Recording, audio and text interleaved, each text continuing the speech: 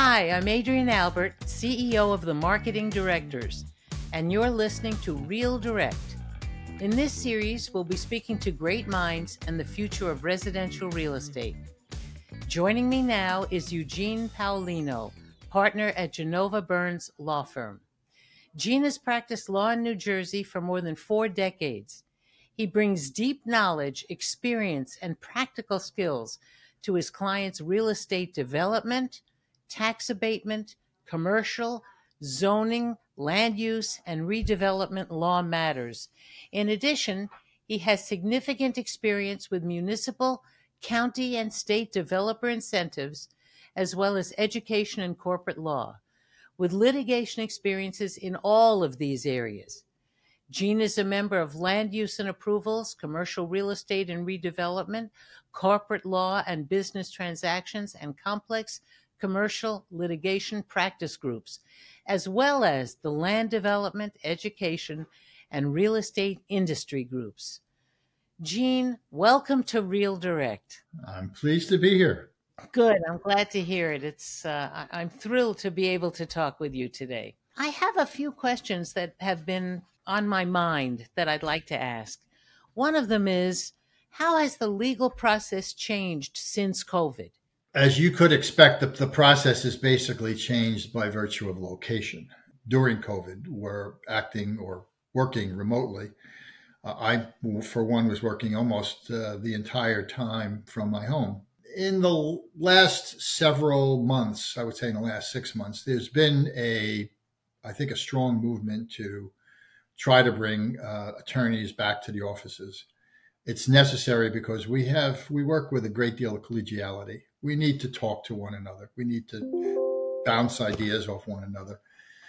So from a law office perspective, the remote situation, I don't think is going to change completely. I don't think everyone's going to go back to an office, but there's going to be a lot more remote time, a lot more connectivity as a result. I found I worked harder from home than I was while I was in the office, although I spoke to less people in person. From the governmental side, for a good deal of the time, trials were remote when they occurred. Most of them were adjourned. Planning board or board of adjustment meetings or any other governmental meetings were all done remotely. There was a great deal of two things: public participation, because everybody now could go online and see what was going on. And on the other hand, there was a lack of personal contact, the lack of understanding the flow of the discussion. When you do it remotely, it's just not the same. I can't characterize it very well, but it's not the same. So those are the changes from a remote perspective. There's one other thing that I think everyone would find interesting, and that is that we lawyers often relied upon our books, our libraries. And because we had to work remotely, because we had to deal with computers from home, most of the time now, we found that there was a lot of information, resources online that we could tap into quickly. And it was a learning process. At least it was for me. And I think it's common throughout the industry that people began to rely more upon these little things they carry around with them, known as laptops, rather than books or any other pads. We have no files anymore. We just have laptops. I second what you've said with heartily, because in our little business, the interaction of one mind to another, the sharing of ideas, the sharing of energy just here in the office is critical to our success. So I'm thrilled that almost everyone has come back full time to the marketing directors. It was difficult at first to get them back, but we made it interesting and fun. And now I think everybody's happy that they've done it. But this brings up another topic I'd like to ask you about. Given these new work habits that are slow to die, office space seems to be less valuable, and people are, in fact, giving up larger offices for smaller offices. So many office space owners are considering converting to residential. Have you noticed this? Yes, absolutely. At present, I think I have one or two clients that are developing offices.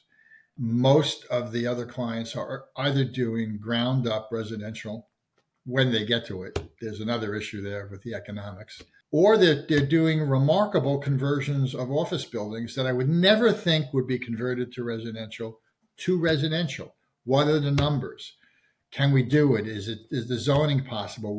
What kind of advantages can we get from the cities or from the state? So yeah, there's a large movement to pull out of the office market and into the residential market. The balance is off. So I don't know where that goes. But for let me give you an example. Veris, which is formerly Matt Cali, as you know, almost divested themselves entirely of office space and moved into the residential arena. They did this probably within the last 4 or 5 years. They were looked upon as geniuses today because they got out of it before anybody was getting out of it, right? And they are doing well. I'm sure the REIT market still isn't as great as it ought to be, as they think it ought to be, but they're in residential. They're not in office. Most of the other developers I'm representing, exclusively residential. I mean, that's where they're going. You said there was another issue with residential. What's that other issue? Oh, there's so many. Where do you want me to begin? The economics, for one thing, today. The cap achievements of certain cap thresholds are hard to make. Financing is not good. For the most part, what I'm seeing in the market today is developers, remarkably, who are an optimistic lot. You would not think that, but they are. They're reasonably optimistic. They are preparing to develop, but not developing. They are buying land, pursuing the financial possibilities, looking at the zoning issues, trying to resolve the lay of the land ahead of time. But nobody's really putting the shovel to the ground unless they're required to, because they have funds in place and they've got to do it, or they have some other obligation that requires them to go. But for the most part, everybody's just preparing to develop. Why do you think that is?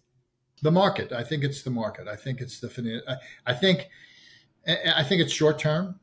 I think it's a function of being uncertain as to what rates are going to be, interest rates will be. The lending scenario is still unclear. It's very much like the beginning of COVID. The markets froze. And that was a shock to the system. Everybody had to stop and think about what they were going and where they were going. And although they were proceeding headlong in one direction, they had to come to a halt.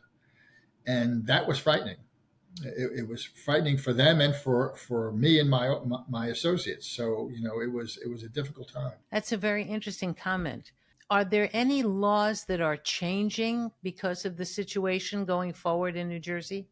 I think to a large extent, everyone is getting back into the normal routine of making laws that from a local and even from a state and federal level that are trying to deal with the many problems that have always been there. Affordable housing, climate change, resiliency, flood, all of those issues are there. They haven't gone away.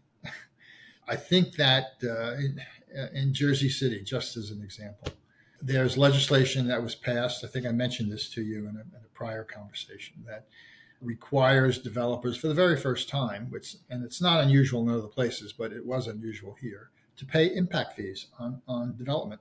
A developer comes in and from the get-go, if they have a development, they must pay an impact fee. If they get site plan approval, they must pay an impact fee. Now, the impact fee is graduated over time. It begins in 25, 20, and tops out at 26, I think, 24, 25, 26. It's 0.5, 1.5, and 5% of the assessed value of the property. Now, there's some, and it applies both to residential and commercial. I think commercial is at 2%. It's a problem because these are fees that are stacked on top of all the other things that they have to deal with. And that's a problem all the way down the line. If you're doing affordable housing, you've got an affordable housing obligation. A certain percentage of your tenancies have to be dedicated to affordable housing. And they can't be ghettoized. They can't be located in only a specific portion of the development. They must be spread out throughout the development, which is problematical for people because they have to figure out what kind of units are they building and how are they building it and where are they building it. Do the units have to be the same as the market rate units? Exactly. Yeah. There's got to be no distinction between them. No distinction at all. No, Wow.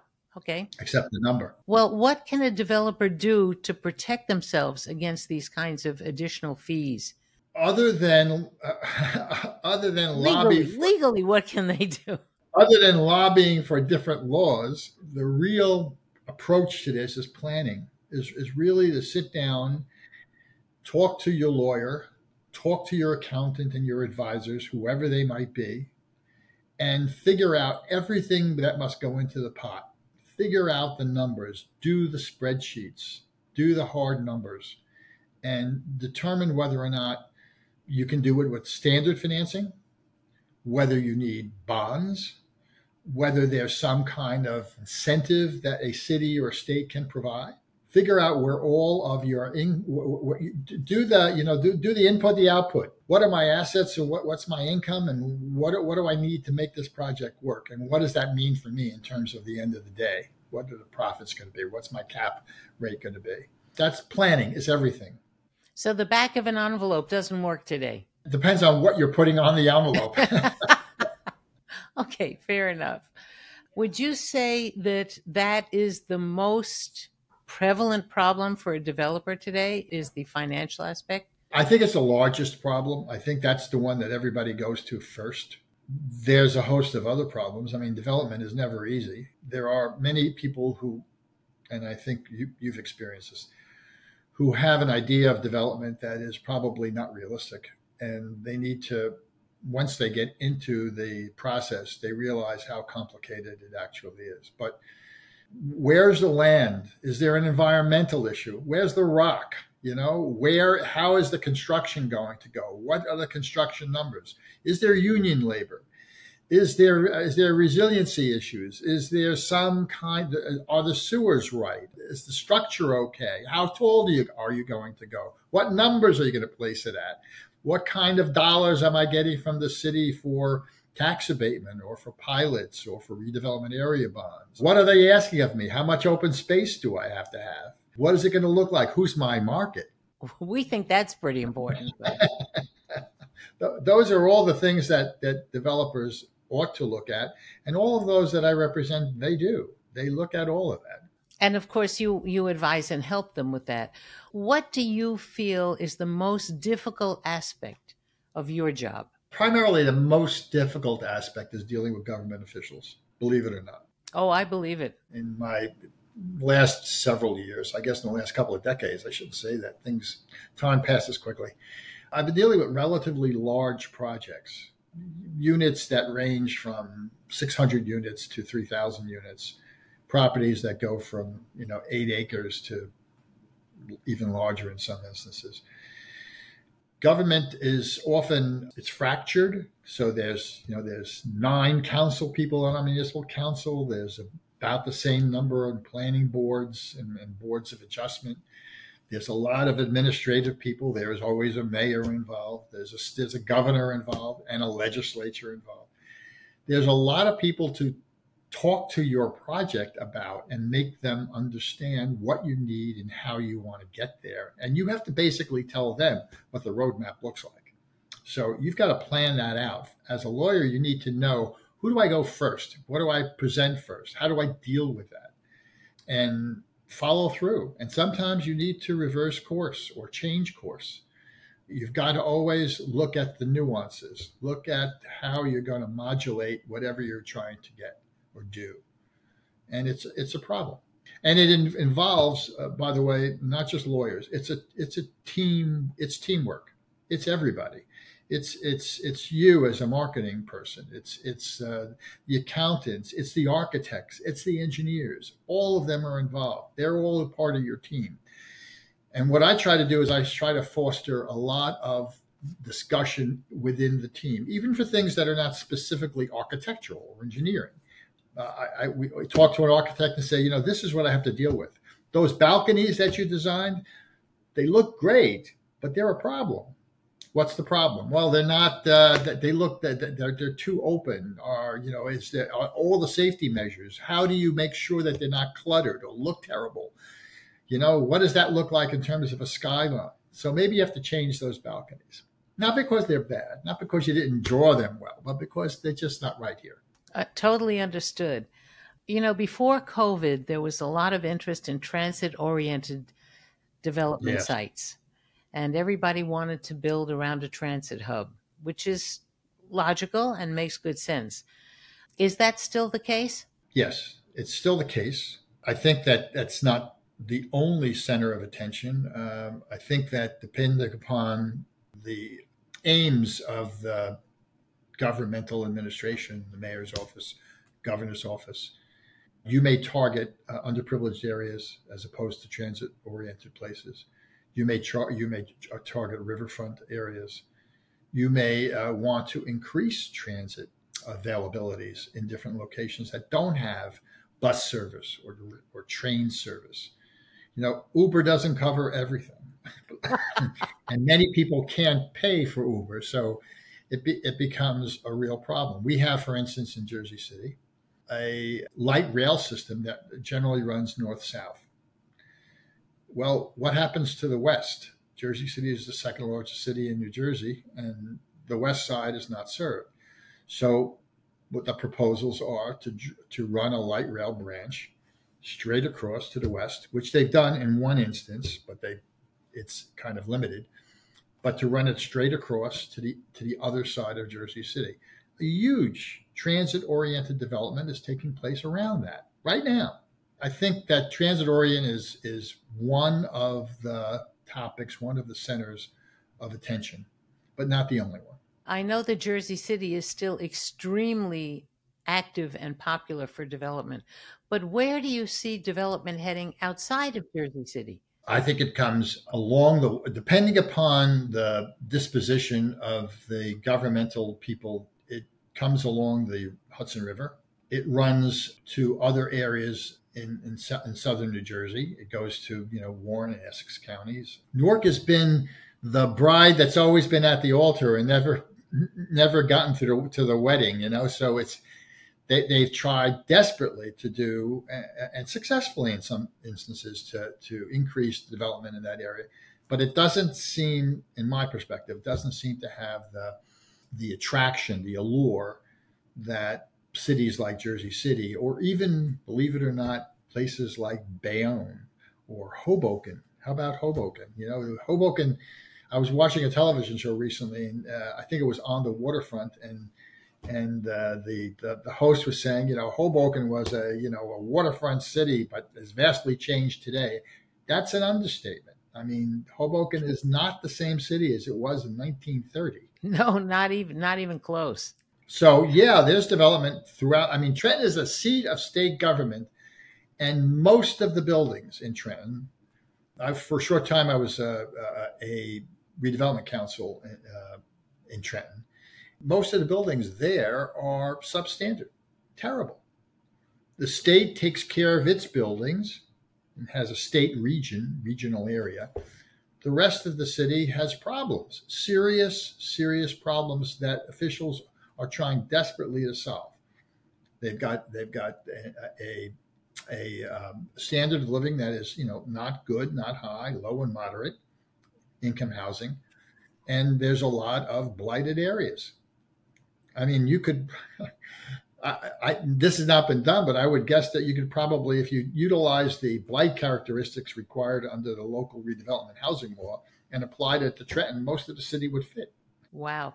You mentioned Newark. I understand that there's a rent control that's going to be applied even to new construction. Can you tell us anything about that? Well, I don't have a lot of involvement in Newark, but that my office does. We have our main offices in Newark, but there is a rent control ordinance in Newark, and there is concern. I can tell you this: how that will affect the development in that area, because once, and that's been proposed, by the way, in every major city, I think, in the state, including Jersey City.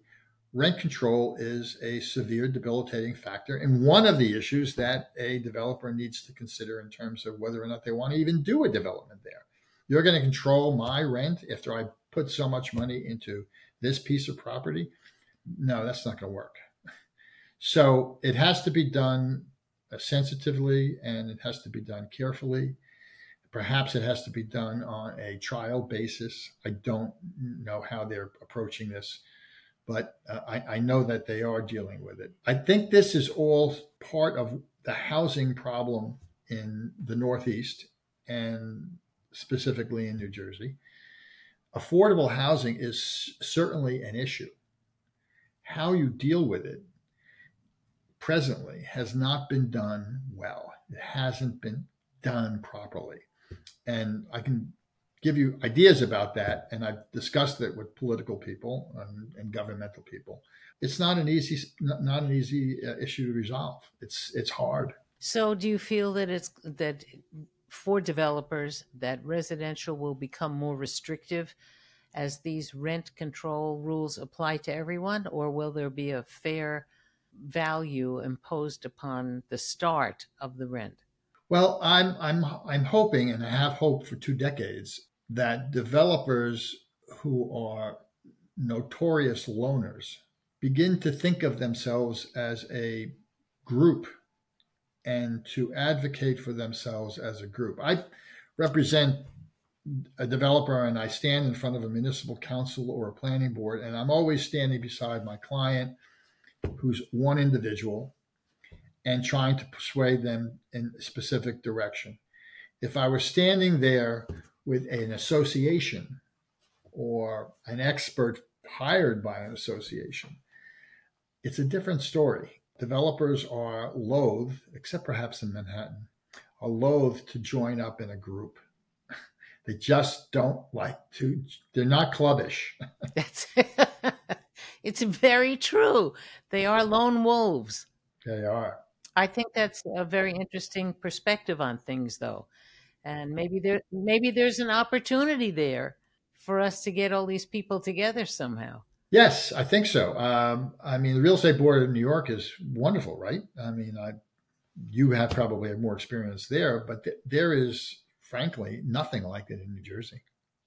I mean, they're groups, but they're not of the same power, ambition, or frankly, the funds to get that kind of influence. They don't get there. They don't do it, and that's been a problem. Very interesting. You know, there is a New Jersey Builders Association, There is. and I know they certainly try very hard, but it seems that their power or their influence is mostly concentrated in suburban areas rather than urban areas. Is that your observation as well? Yeah, that's exactly it. I don't mean to give the impression that developers are a group of abused people. They're not. Well, But maybe they are.